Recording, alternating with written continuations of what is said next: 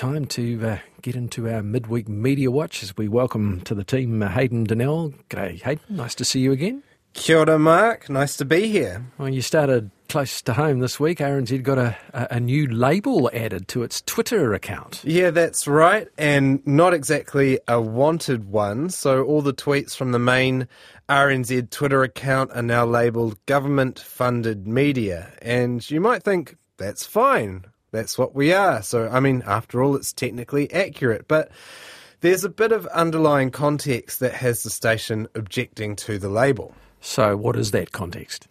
Well, the government-funded or state-affiliated or publicly funded labels on Twitter have traditionally been reserved for news outlets in countries that are dictatorships or autocracies where the state has a pretty high degree of control over their editorial output. So they've been put there as a warning to users that what they're reading could in essence be propaganda. So the tag has that underlying implication for anyone who's been using the app long term. But there's also the fact that Twitter says organisations, this is in its actual text explaining the label now, it says that organisations given the tag are government funded, accurate, but also that they may be subject to some editorial control by the government.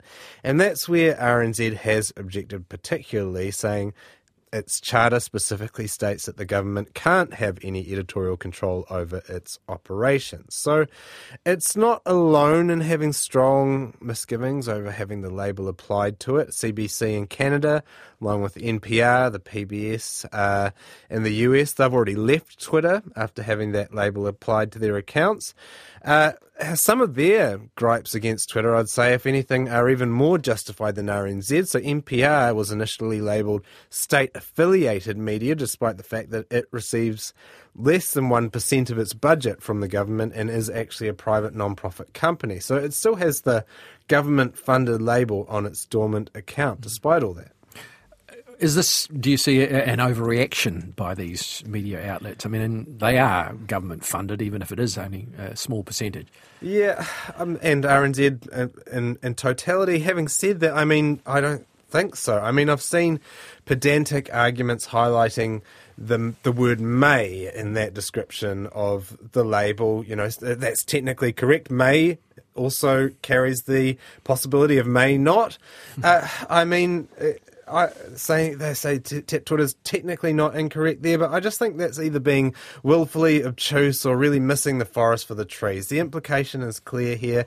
It's really trying to cast doubt on these organisations' independence. If you actually see it, how it appears, it's not just on someone's Twitter profile, actually in your feed where you're getting served tweets.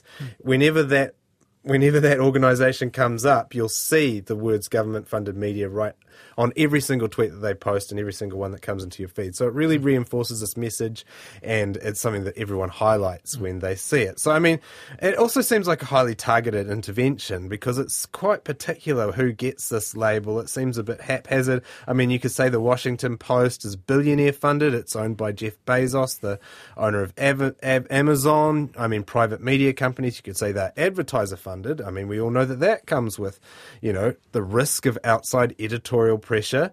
And I mean, all newsrooms face these pressures. They're all funded by something, and that's why they do guard their independence so jealously. So, I mean, I think it isn't an overreaction. Now, a lot of this stuff gets blamed on the new owner of Twitter, of course, Elon Musk. Is it fair to blame him for this in this case? Yeah, absolutely. Absolutely. Is it fair to blame Elon Musk? I mean, just about everything in Twitter that's going wrong is because he had a whim on one day or another and decided to walk down a weird path. I mean, this is him kind of acting like an online troll, apparently trying to draw an equivalence between public media in democracies and outlets that are controlled by autocracies and autocratic regimes, and that's just because he doesn't like the content of those publicly funded outlets and he wants to undermine their content. But as with a lot of his decisions lately, it's based on kind of ill-informed opinion. There's really, I think, no comparison between RNZ or the CBC or the PBS and Russia Today, and I think it's also self-destructive. I mean, recent reports have Twitter usership shrinking 7.7% year on year. The user experience of the app has declined markedly. You've got more bugs, more outages, they're more common.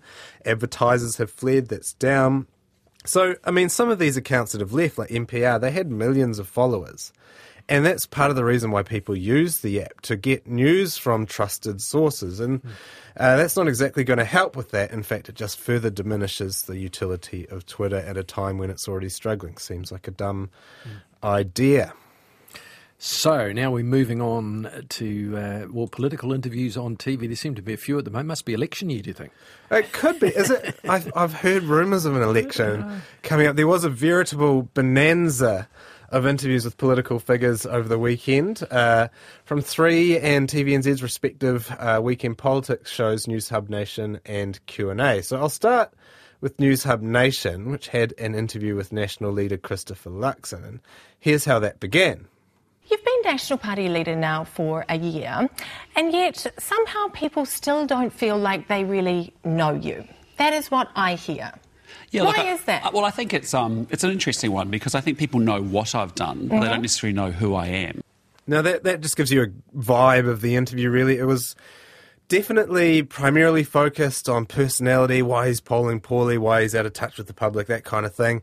And later on we had a kind of a get-to-know-you session, a lightning round with questions like these. When is the last time that you cried?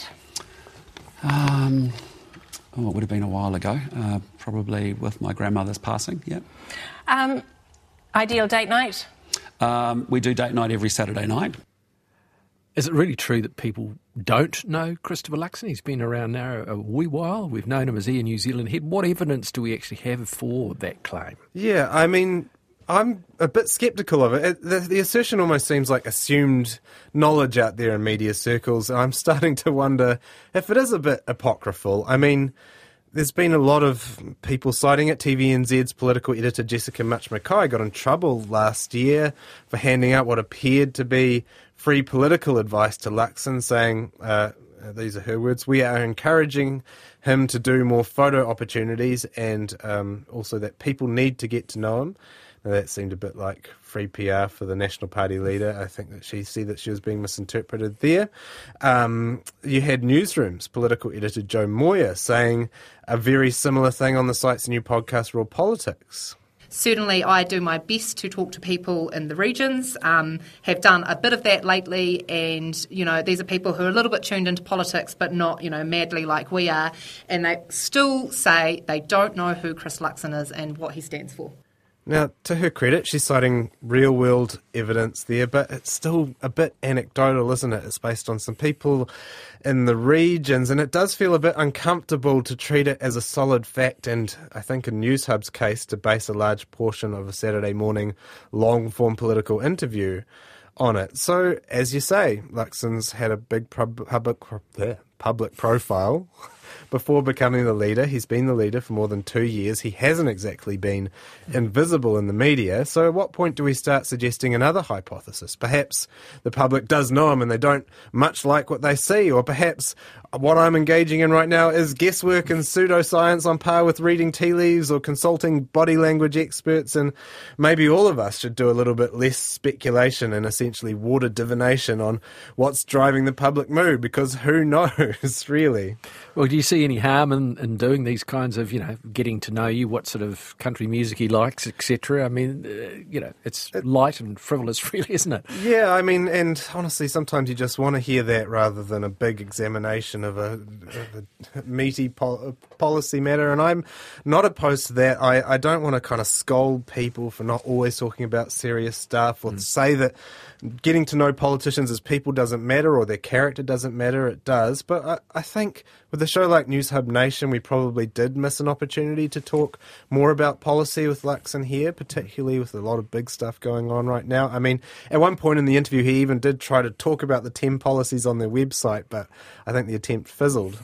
One policy heavily discussed these days is water, and specifically what was once called three waters. Did that come up on the show at all? Well, not with Luxon, but on the same show there was a much shorter interview with local government minister Kieran McAnulty on that topic. So News Hub's political editor Jenna Lynch sat down with him to talk through the nitty-gritty of the government's revamped affordable water reforms. So that's the artist formerly known as Three Waters. And here's a segment of that.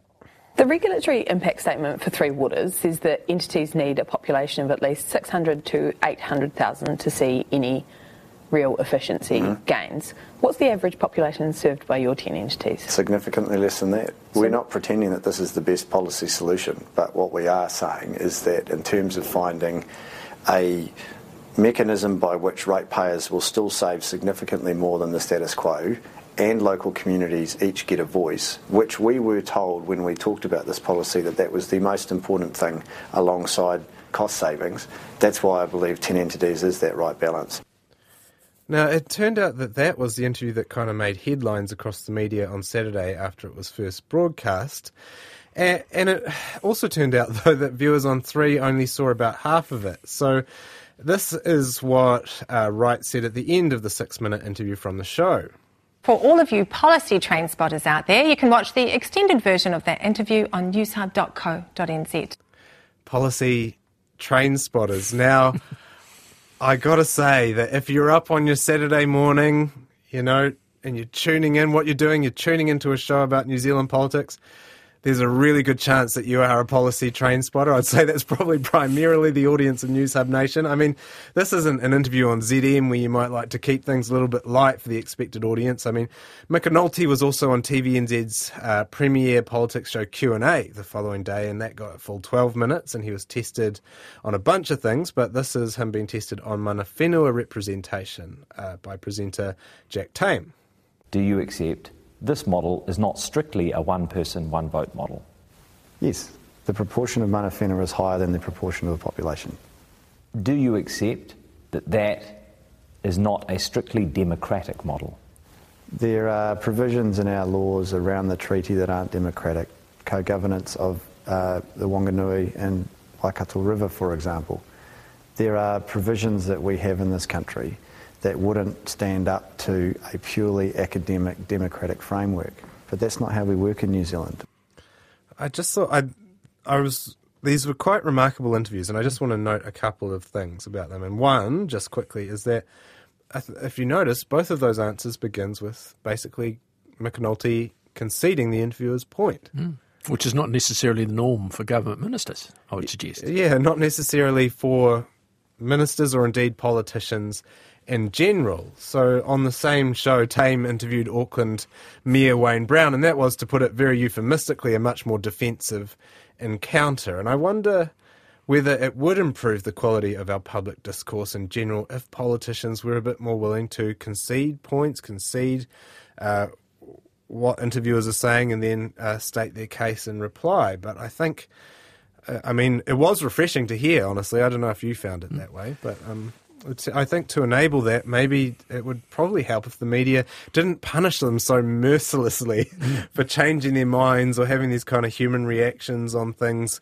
If we didn't mercilessly say, "Oh, you're flip-flopping" whenever you change a policy position in response to evidence or public feedback.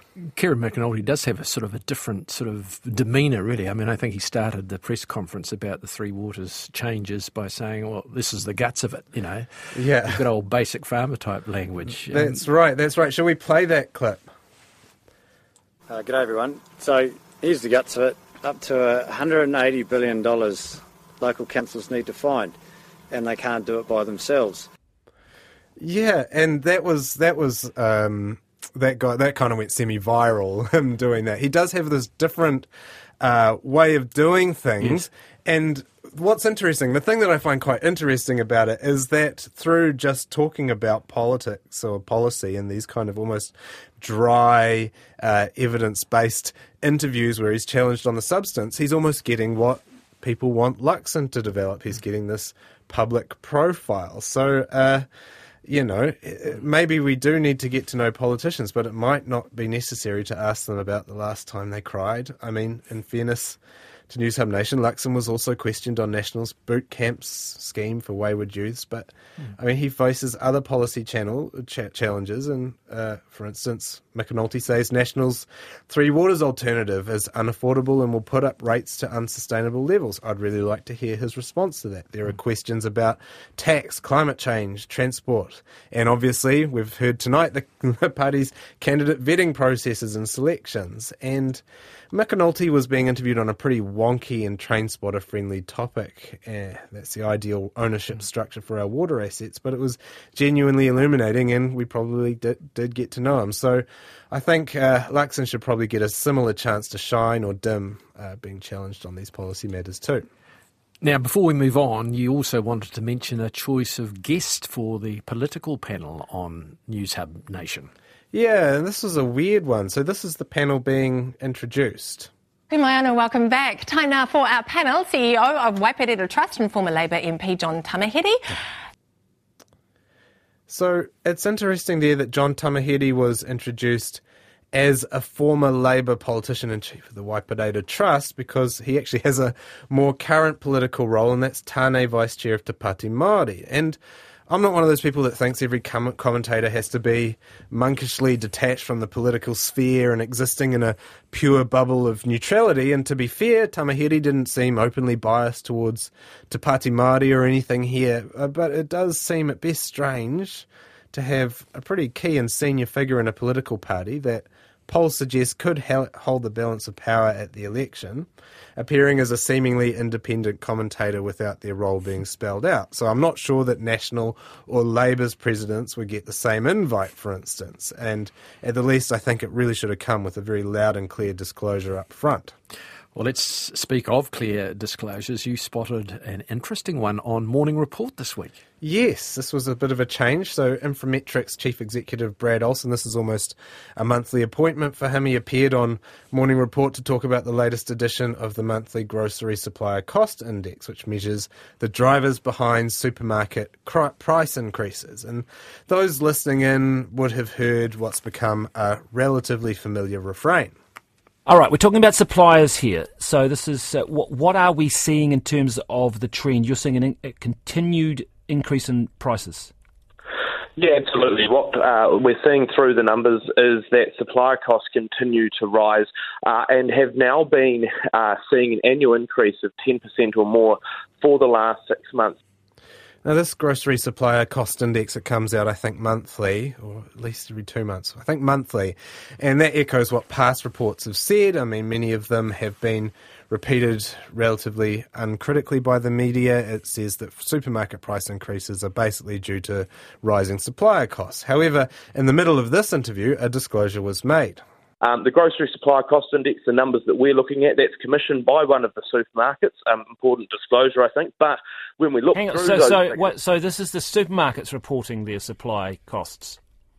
This is using data from the supermarkets, yes. Because we know that the supermarkets, we know that the suppliers, some of them feel very aggrieved about how they're treated by supermarkets. Yes, and I'll leave that conversation to them. Now, I found that fact and that disclosure pretty interesting because it hasn't always been obvious in reports on the supplier cost index in the past, and that's been the subject of some consternation for business journalists. And I actually talked to one of them in an earlier Media Watch this year. It was NBR's Dita DeBoni, and she said that the media coverage really needs to cast a critical eye over some of these surveys and not just accept them at face value. I wonder whether this was maybe some of that coming into practice. But even if the report is paid for by the supermarkets, does that mean it's wrong? Not necessarily, and I don't want to impugn anyone's integrity. I mean, Olsen is a respected economist, and he went on to point out that other figures from Statistics NZ lend some credence to what he's saying. But he is working with figures provided by foodstuffs. I mean, it's good to point out who's paying for this stuff just so that people can factor that into their assessment. And the truth is, no matter how good an economist Olsen is, he is working with, he's limited by the data that he's provided, and that's provided by part of the supermarket duopoly. So there's been some criticism of that data, and as Corin Dan alluded to, some of that criticism has come from suppliers. And DeBoni also talked about this with me, and these suppliers say that the stats that are provided for this report include some of the stuff some of the costs that supermarkets inflict on them. That includes charging for promotion, placement and warehousing.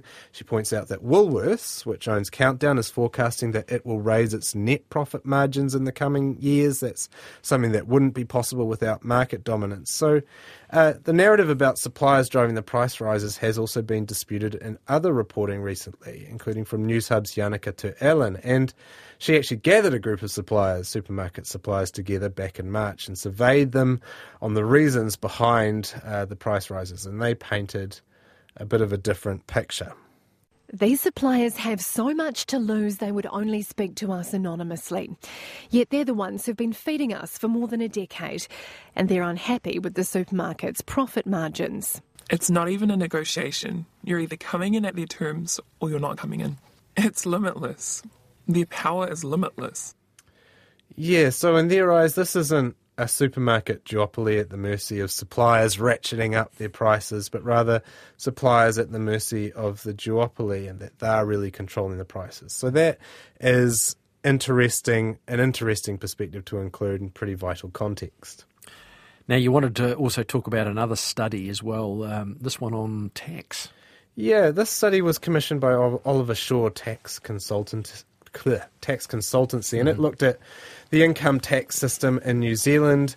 The study's central conclusion is one that almost seems a bit banal, that the rich pay more in tax than the poor, and people on lower incomes pay less tax, and as they move up through the income scale, they pay more. And that's not really big news to anyone that's familiar with the fact that New Zealand has a progressive tax system. But the conclusion drawn from this study, both in the press release announcing it and in subsequent media reports, is much more disputable. So the headline on RNZ and Newshub was, "Rich paying their fair share of tax, study concludes."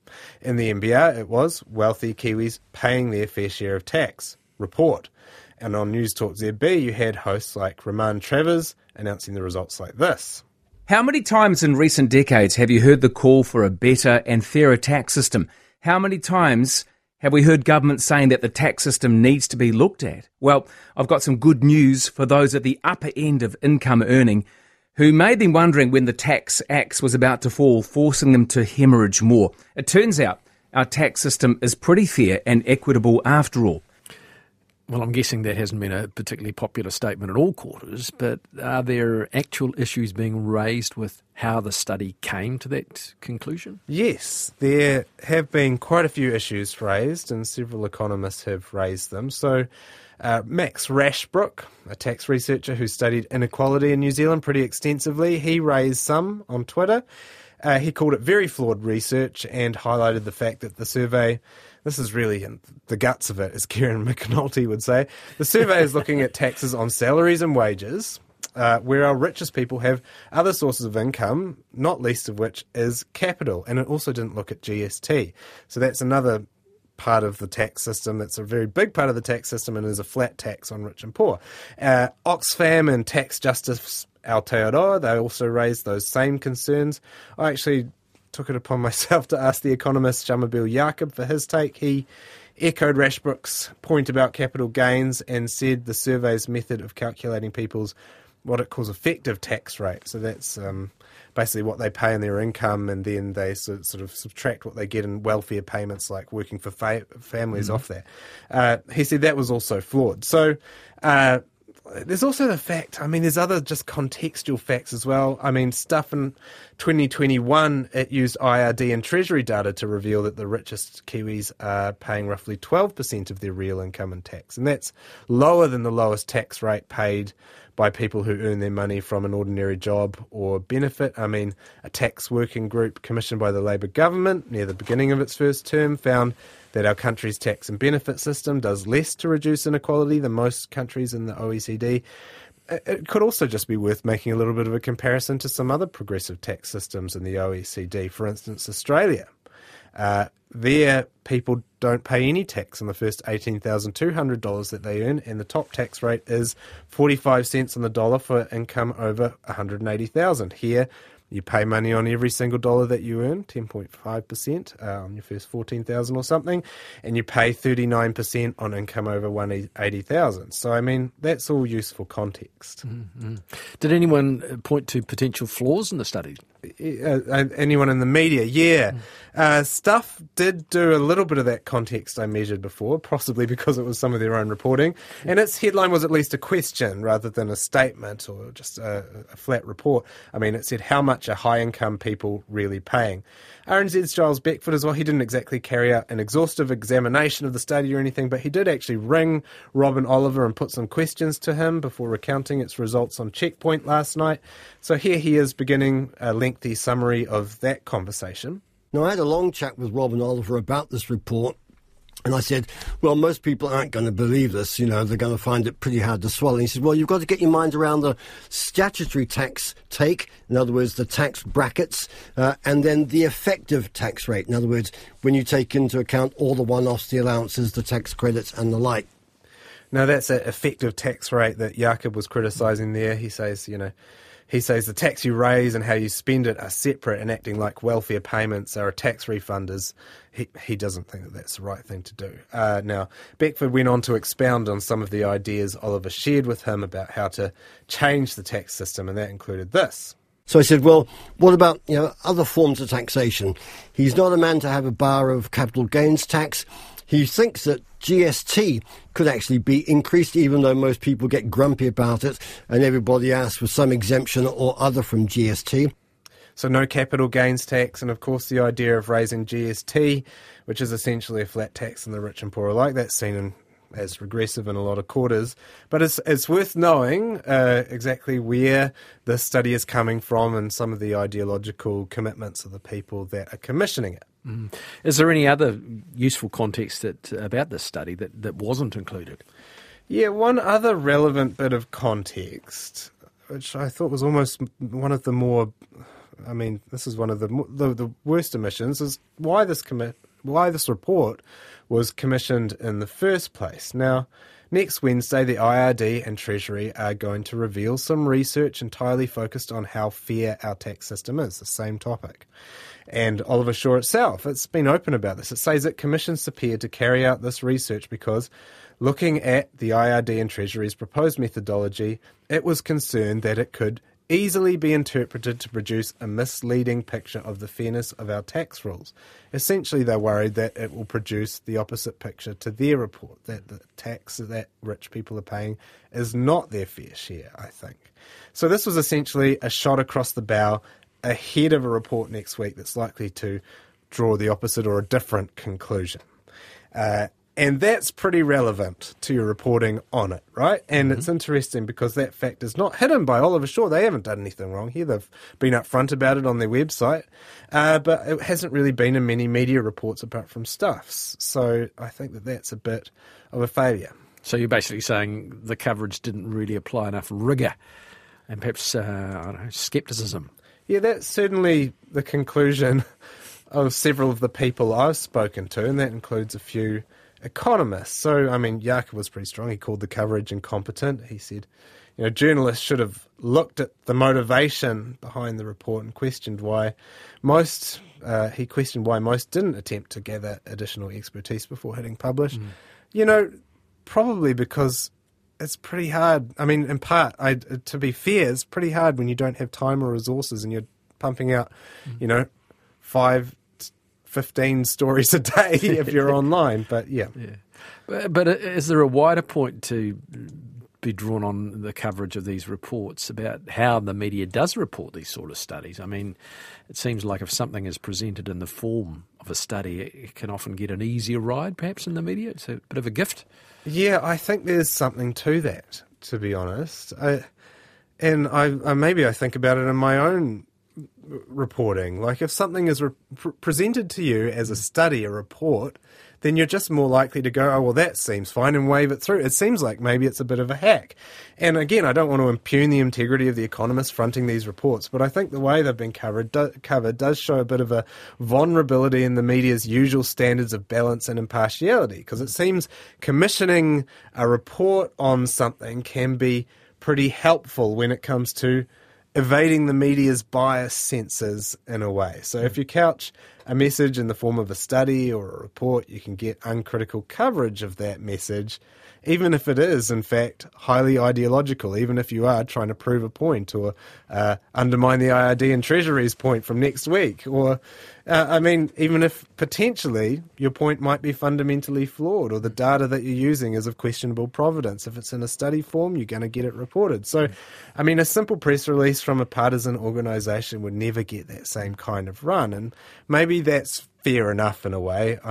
There's a lot more work that goes into producing a study than just churning out a simple press release from the in-house PR team. But it does seem to be a bit of a media hack, and the concern is probably that this is a hack that's more accessible to wealthier organisations.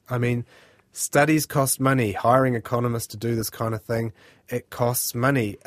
I don't think that poorer organisation or poorer taxpayers or poorer people on the poor end of the income tax scale are actually getting the kind of money together to put these studies together. So it's an interesting one. It's something I've been thinking about a lot today. We've got 2.5 minutes to go, Hayden. A weird letter to the editor this week. Yeah, there was a letter to the editor in the Herald. It was one of the weirder ones. It says... It's from Wayne Brown. It's just titled, "Not Unfriendly. I don't suppose it's possible to get your opinion writers to use facts before writing about me. For instance, those present, as opposed to your opinion writers, will know that I didn't criticise people at the Project Auckland lunch, nor do I have an unfriendly relationship with the council CEO or other workers there or with employees at my own and other companies I have been involved with, nor do I read speeches written by others. I write my own stuff." And then it's Wayne Brown, Mayor, Auckland Council, and then in brackets, not the other Wayne Brown there, the one whose phone number the emergency management actually had, close bracket. One of the strangest, I'm sorry to read it all out, one of the strangest letters to the editor from apparently a mayor, and I thought, mate, is this a hoax? It was the right Wayne Brown. I need to check it out with the Herald. If you're from the Herald, this must be you must have checked it out. This is the right Wayne Brown. He's actually written this to you. But a nice little point at the end, not the Wayne Brown who got all the phone calls. Yeah, all the phone calls when the rain was coming down. Yeah, on the flooding night. Apparently that was a problem. Just as if you hadn't picked that up, some of the emergency management phone calls were coming into another Wayne Brown in the emergency management team at Auckland Council. Yeah, he's shooting from the hip, eh? And finally, the end of an era. What's this about? This is probably more, I think, Colin's pet peeve than mine, but the Herald has... It has a very clever series called Chris versus Chris. Chris Hipkins and Chris Luxon. Yes. We'd have two politicians called Chris, and they do Who Won the Week every week. And this week they've realised that it was actually it's a bit of a lame concept. They said Beehive Diaries was a bit bored by both Chris's this week, and we therefore declare the Battle of the Chris's a draw. We're hoping both Chris's get a good rest this recess and come back refreshed in the coming week. Maybe they'll be provided with enough material in the lead up to an election, but there's going to be some weeks where both Chris's are kind of boring, unfortunately. Hayden, thanks so much for that. Put a lot of work into it tonight and appreciate that. And we look forward to, of course, Colin on Sunday. Oh, yes. With Mediawatch around 9 o'clock.